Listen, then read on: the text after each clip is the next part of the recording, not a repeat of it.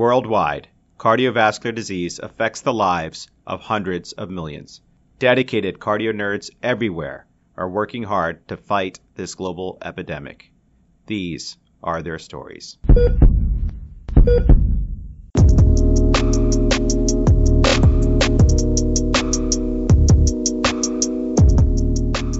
Hey cardio nerds, this is part 3 of a 4-part series, which is part of our #COVIDHeart series. We continue our discussion with 2 infectious disease experts, Dr. Natasha Cheetah and Dr. Saman Nematolahi from the Johns Hopkins Hospital. In this 3rd part, we will learn more about the clinical presentation and diagnosis of COVID-19. Please be sure to tune into parts 1, 2, and 4 to learn about advice for the healthcare worker, data on emerging treatments, and the virology and epidemiology, respectively. This episode was recorded on March 27, 2020. As information rapidly evolves, please stay up to date with the most current guidelines. Please remember, this podcast is not meant to be used for medical advice. The views expressed here do not necessarily reflect the opinions or policies of our employers. The goal is simply to enjoy learning more about cardiology in the COVID era directly from expert cardio nerds. And finally, non-cardiology providers are being asked to take care of cardiac patients in COVID units everywhere. The cardio nerds were called to action to develop a review series to help everyone better take care of these patients. We have answered this call by producing the Cardiovascular Fundamental video lecture series on our YouTube channel. For example, tune in today to listen to a phenomenal talk on everything you need to know about atrial fibrillation management by Dr. Randerson Cardozo of the Johns Hopkins Hospital. Similarly, get a high-yield refresher on the management of acute decompensated heart failure by Dr. Balint Laxay from the Cleveland Clinic. Subscribe now for many more to come. Folks, we, the Cardio Nerds, are honored to promote the incredible effort of Get Us PPE, a non-profit organization working hard to make sure that every healthcare worker is protected. Here is a story from one such provider stepping up to face COVID-19. Hi guys, my name is Michelle Miles and I'm a first-year emergency medicine resident. When I graduated from medical school almost a year ago, I never imagined my first year as a doctor would include battling a pandemic. More importantly, I never imagined my first year would include battling a pandemic with a shortage of PPE. I haven't used a paper bag since I was in elementary school when my mom used to pack me a lunch, but lately, a paper bag is my best friend. A paper bag keeps my PPE safe from the outside world for several days to weeks at a time. You see, the field of medicine as a whole is extremely lacking in the necessary resources we need to fight this pandemic. And that includes proper masks, proper gowns, and other essential personal protective equipment. Thus, we've resorted to brown paper bags to house our reused PPE, fearing that if our elastic finally gives way on our N95, we may not have enough resources to get another. My reason for talking about this is to bring to light the dangerousness that the field of medicine is facing in light of this shortage, and to encourage the general public to support us in putting pressure on our government to get us the equipment that we need. The equipment that is vital to our work and vital in keeping us safe and helping us to decrease transmission of this disease. Get Us PPE is an organization that was founded specifically to help with this advocacy and to help organize companies and individuals to donate their PPE to hospitals in need. While we've already had an amazing response, we still have quite a bit of work to do. Our request is this: if you have PPE at home, please donate it. If you're a company with the capacity to manufacture PPE, please do so. And if you have a voice you'd like to share, please advocate that our government increase the supply of PPE to all hospitals. To donate or get more information, please go to getusppe.org. Thank you.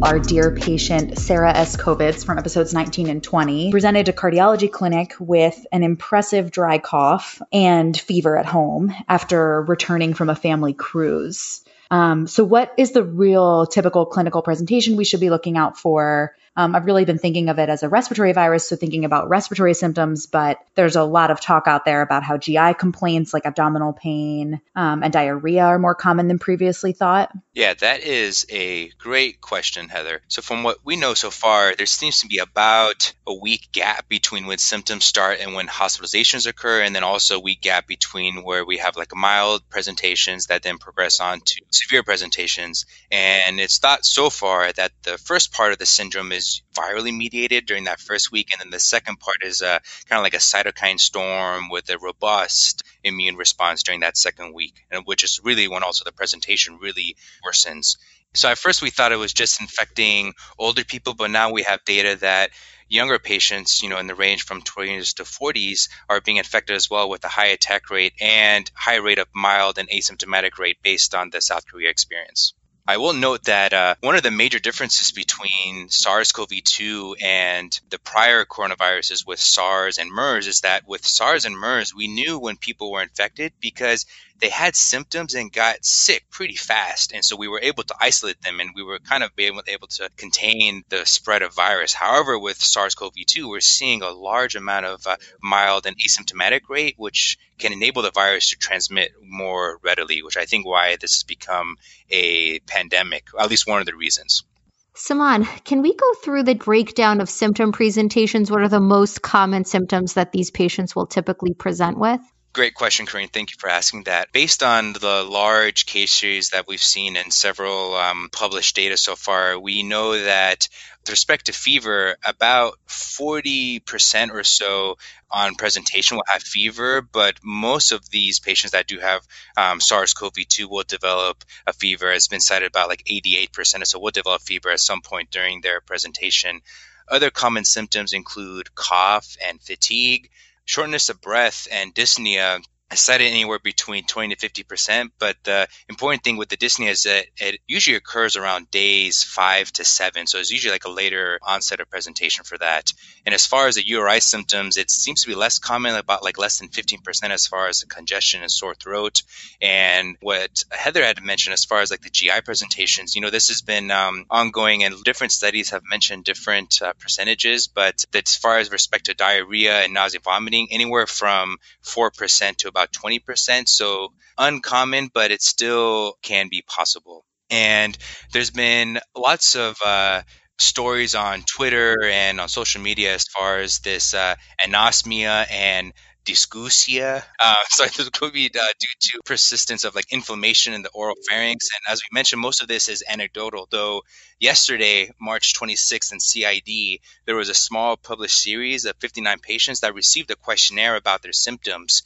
20 out of 59 of those patients, so 34%, reported at least one taste or olfactory disorder, and 11 patients, 20%, had both. So we know that the prior SARS-CoV-1 is able to penetrate through the olfactory bulb, and we know that we have ACE2 receptors in the oral cavity. So as far as the pathogenesis and mechanism, it's plausible. But we do see this with other viruses, so it's not really a new thing. But I think just because this is obviously a pandemic and more widespread, this is getting a lot of attention. But the WHO is going to look comprehensively at all of this. Oh, those ACE2 receptors are popping up everywhere these days. They're everywhere. I also wanted to get your take on pregnancy in the era of coronavirus. There is such limited data that we have with regards to, are pregnant women at increased risk? Is there a risk of vertical transmission? Are there any anticipated adverse outcomes in the newborn child? What data do we know about this so far? Yeah, that's really a great question. We really have to be mindful of this because both SARS and MERS had worse outcomes in pregnancy, which is why this is getting a lot of attention. As of now, we do have very limited data and we don't have any proven vertical transmission. There were 3 reports that were just published yesterday, March 26th, in JAMA. 2 of them were case reports, and one of them was a small case series of about 30 patients looking at vertical transmission. And I think the issue is that there's quite a few issues in each of these reports. And so I think the jury is still out as far as whether there is still vertical transmission. So we'll just need a lot more larger studies to really take a look at this to be able to say for sure whether there is a vertical transmission or not. So, Saman, we've got a lot of patients in our ICU and really everywhere else. And a lot of times when patients come in very sick with any particular entity, a lot of times we're throwing everything like the kitchen sink at them, especially covering for sepsis, and that usually includes antibiotics. So what is actually going on with our COVID patients? Are they also coming in co-infected? Is there a concern that we should prophylactically or empirically treat them with broad spectrum antibiotics? Is that the way to go, or is this not happening? Great question, Dan. I don't think we know all of it at this point. I think based on what we know so far as respect to bacterial infections, we think that bacterial co-infections are very low, though when the patients first do come in, you don't know whether they are coming in with SARS-CoV-2 versus just the typical community-acquired pneumonia. So I don't think it's unreasonable to start empiric cap coverage because we just don't know what they're presenting with. Based on what we've seen so far, the bacterial co-infection rate is real low. With respect to viral co-infections, we know that from a small case series from Stanford, out of 49 patients that had positive SARS-CoV-2, about 11 patients, so about 20% of those patients had co-viral infections, and so about 2 of them had RSV, 4 of them had rhinovirus, and then about 1 for all the other viruses. Notably, none of them had flu, though we've heard anecdotally about 1 or 2 cases of co-infections with flu and SARS-CoV. But these patients, when they do get really sick and they're intubated in the ICU, they can develop VAPS and secondary infections over time in the hospital. So it's mindful to watch out for those, just like in any other sick patient in the hospital. Wow, Saman, thank you so much. That was really helpful. And, some of these symptoms, and thinking back to Sarah S. COVID, she definitely was high risk in terms of her presentation with both exposures and her symptoms with fever, cough, and fatigue. But actually, we didn't ask her if she had, what was it, anosmia and dysgeusia? But Dr. Chida, as she's going to the hospital, could you walk us through some of the laboratory findings and the objective data that we should be looking out for? Yeah, I think it's hard to know if we should be looking out for certain labs, because what I'll say is that the lab findings we're seeing in these patients are non-specific. So you're going to see them in folks who have sepsis from other reasons and inflammatory disorders, whatnot. But what we've seen is that in general, a lot of patients are presenting with lymphopenia and leukopenia. So in studies, so I'll say we have a lot of cohort studies now from mainly China, but now coming out of Europe as well. And it seems like up to 80% of patients may have lymphopenia or leukopenia. Mild elevations in AST and ALT have also been seen, maybe up to 2 to 3 times the upper limit of normal, but significant liver inflammation has not been seen. But that's being seen in about 4 to 30% of folks. Not surprisingly, so we're seeing high evidence of inflammation. So CRP tends to be high in people who are ill. LDH is also high in people who are ill as well. We also are seeing evidence of cardiac inflammation, which I think is of interest to you all, in that folks may come in with elevated troponins. And I think, again, this is just myocardial inflammation. And then we're seeing things like D-dimers that are high, as well as IL-6s that are high. But what I will say is that in 2 larger cohorts, we didn't see a lot of evidence of DIC. So in one study with about 300 patients, they only saw DIC in maybe 3 of those patients. So it was like 1% or less. So we're not seeing a lot of that, even though we're seeing some markers like ferritin and whatnot that may be elevated. Really appreciate that. Just a follow-up question about labs. Should we be sending IL-6, and also should we be tracking any of these labs of inflammation to understand what's going to happen next with our patient, or to change our management in terms of treatment, or to phenotype the virus for them? It's a great question. And what I'll say is that I'm of the mindset that we shouldn't get labs unless we're going to do something about it. So if you're at a center that is intentionally tracking these labs to try to get a better understanding of who are the patients that are going to go down, who are the patients that are going to develop ARDS and cytokine storm, then yes, I think as part of institutional guidance, I would get labs such as this, including IL-6. But just to get it for clinical management, I would not, because we don't know what to do with the results. IL-6 is very variable across different labs. The turnaround time is also very variable. So again, if it's part of institutional guidance because there's an intentional purpose of tracking those labs for a better understanding of the disease, then yes, I would consider. But if you're just, treating somebody and you get an IL-6 and it's high, I'm just not sure what you're going to do with that data, because at this point, we don't have a set of labs that inform us who's going to go down and who's going to be fine. We just don't know that yet. So I think, again, from a data gathering standpoint, to try to understand that as part of an intentional institutional plan, that's one thing. But for clinical management, I don't think it's ready for prime time.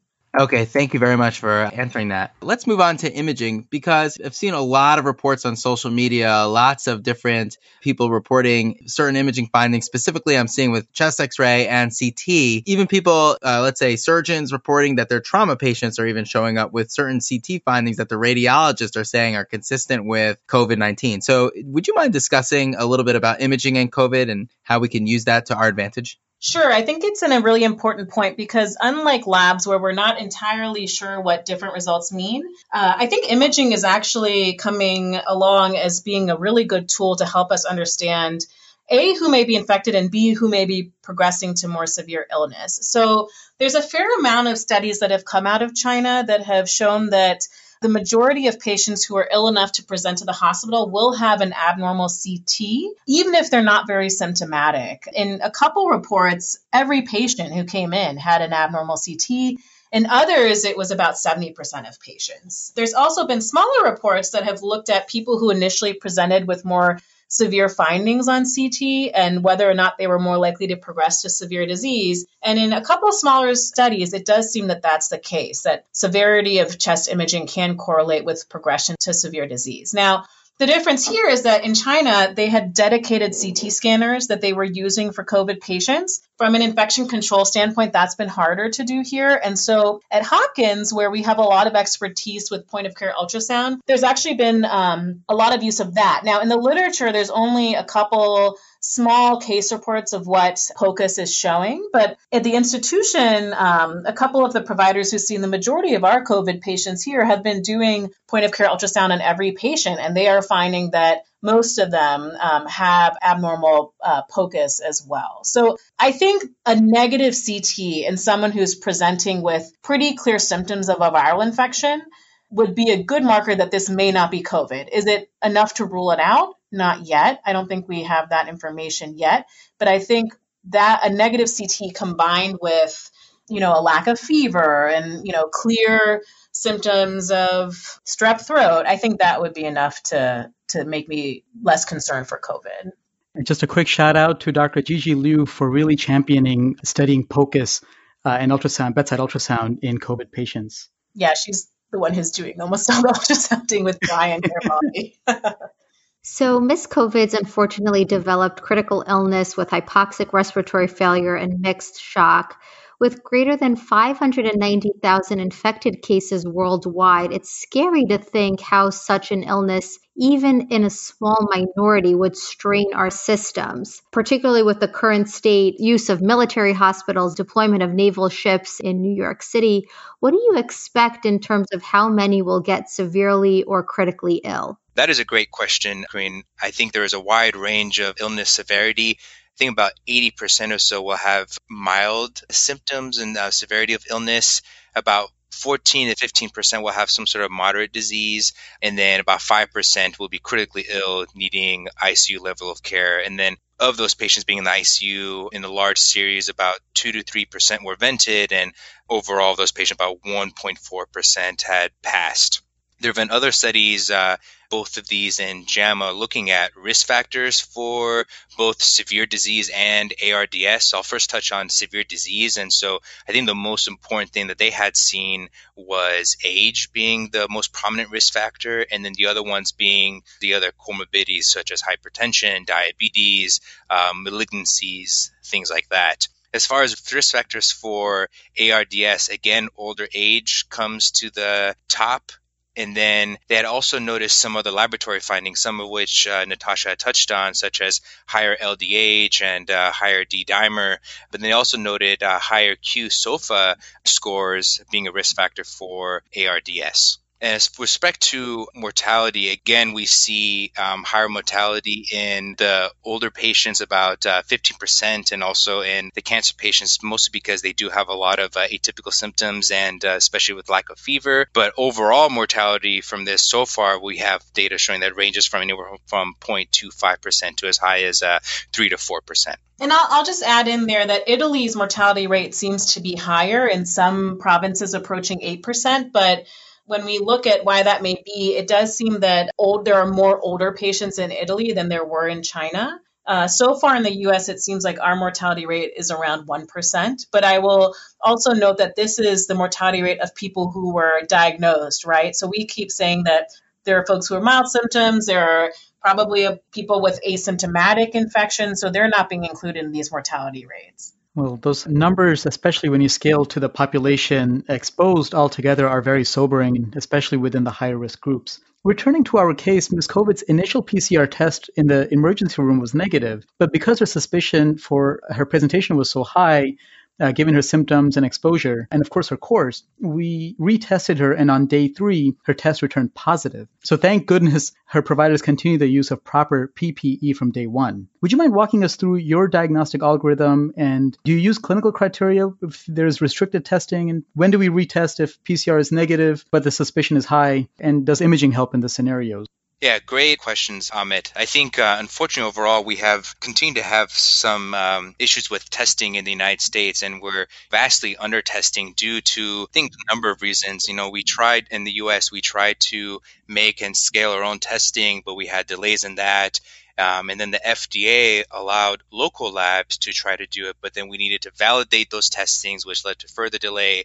And then the supply chain, we didn't have any more swabs and reagents. So all in all, we're having, as Peter Chen Hong says on Twitter, it's just delay. Delay just seems to be the common theme throughout here. In South Korea, for example, they were testing about 700 times more people per capita compared to the United States. And, in one day, they had been able to test about 20,000 people, where, back in January, February into early March, we had done less than 10,000 tests throughout that 2.5-month period. If we could test everyone, we would learn a lot about the disease, such as the disease spectrum and presentation and immunity, but unfortunately, we are not able to do that just yet.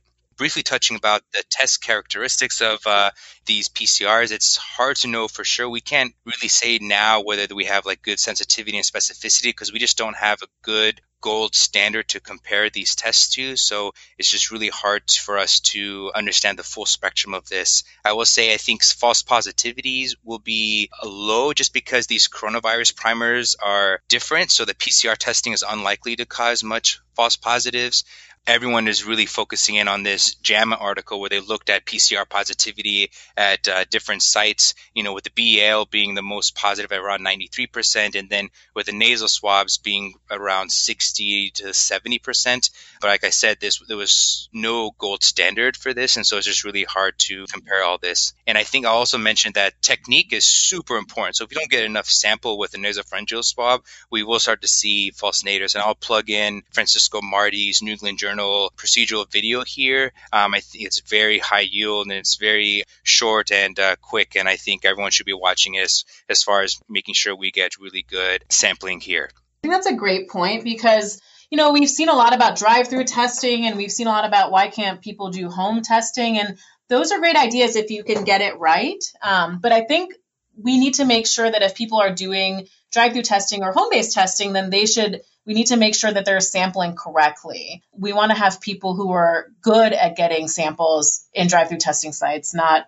folks who aren't skilled at doing it, because that's going to cause a lot of false negatives, and that could be a disaster. That's a really good point. So, Saman, is there a guideline in terms of a protocol for retesting and a diagnostic algorithm overall? Yeah, that's a great question. I think each institution, has their own algorithm based on the resources that they have. So I would recommend all the listeners here to just follow their institution's guideline as far as their algorithms, whether they have different ones for the outpatient versus the emergency departments. I would just encourage everyone to review those. And I think it's a great question about the retesting. And so I think it really depends on a couple of things, such as your pretest probability, whether the patient is at home versus the ICU, and whether they're either like a high risk transmission patient, such as someone that's a healthcare worker, or someone, for example, is like a HD patient, where the sample was taken, if it was like a BAL versus a nasopharyngeal swab. So I think all these things are important to take into account. And so, if your initial nasopharyngeal testing is negative and you continue to have a high index of suspicion in the setting of other tests being negative, I think we can consider retesting in about 24 to 48 hours. And I think, some of the podcasts like Clinical Problem Solvers and Curbsiders, where they've had Peter Shen-Hung and Paul Sachs, they both allude to this thing as well, where you can retest within 24, 48 hours if you continue to have high index of suspicion. And I think that'll come into play more as, influenza season goes down and we start seeing less and less flu and less other respiratory viruses. Like this has been it seems to have been a bad year for human metapneumovirus as well. But as we move away from respiratory viral season, I think, blaming people's symptoms on other viruses is going to be hard. And so you might see more retesting then. Great point, Natasha. Thank you. Yeah, that really is a great point. Thank you so much for that. Yes, thank you so much. Yeah, Thanks so much for for the invitation.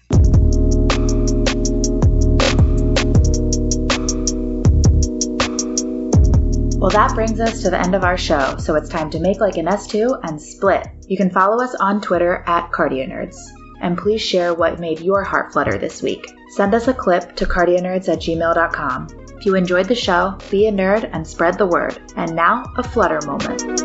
Hi Cardio Nerds, Danny Dimitriou, physician scientist at Columbia University in New York City here. Today, with most of my lab on complete shutdown and my normal 20% clinical time in the Well Baby Nursery expanding to an all-consuming endeavor, my heart still flutters for new reasons now.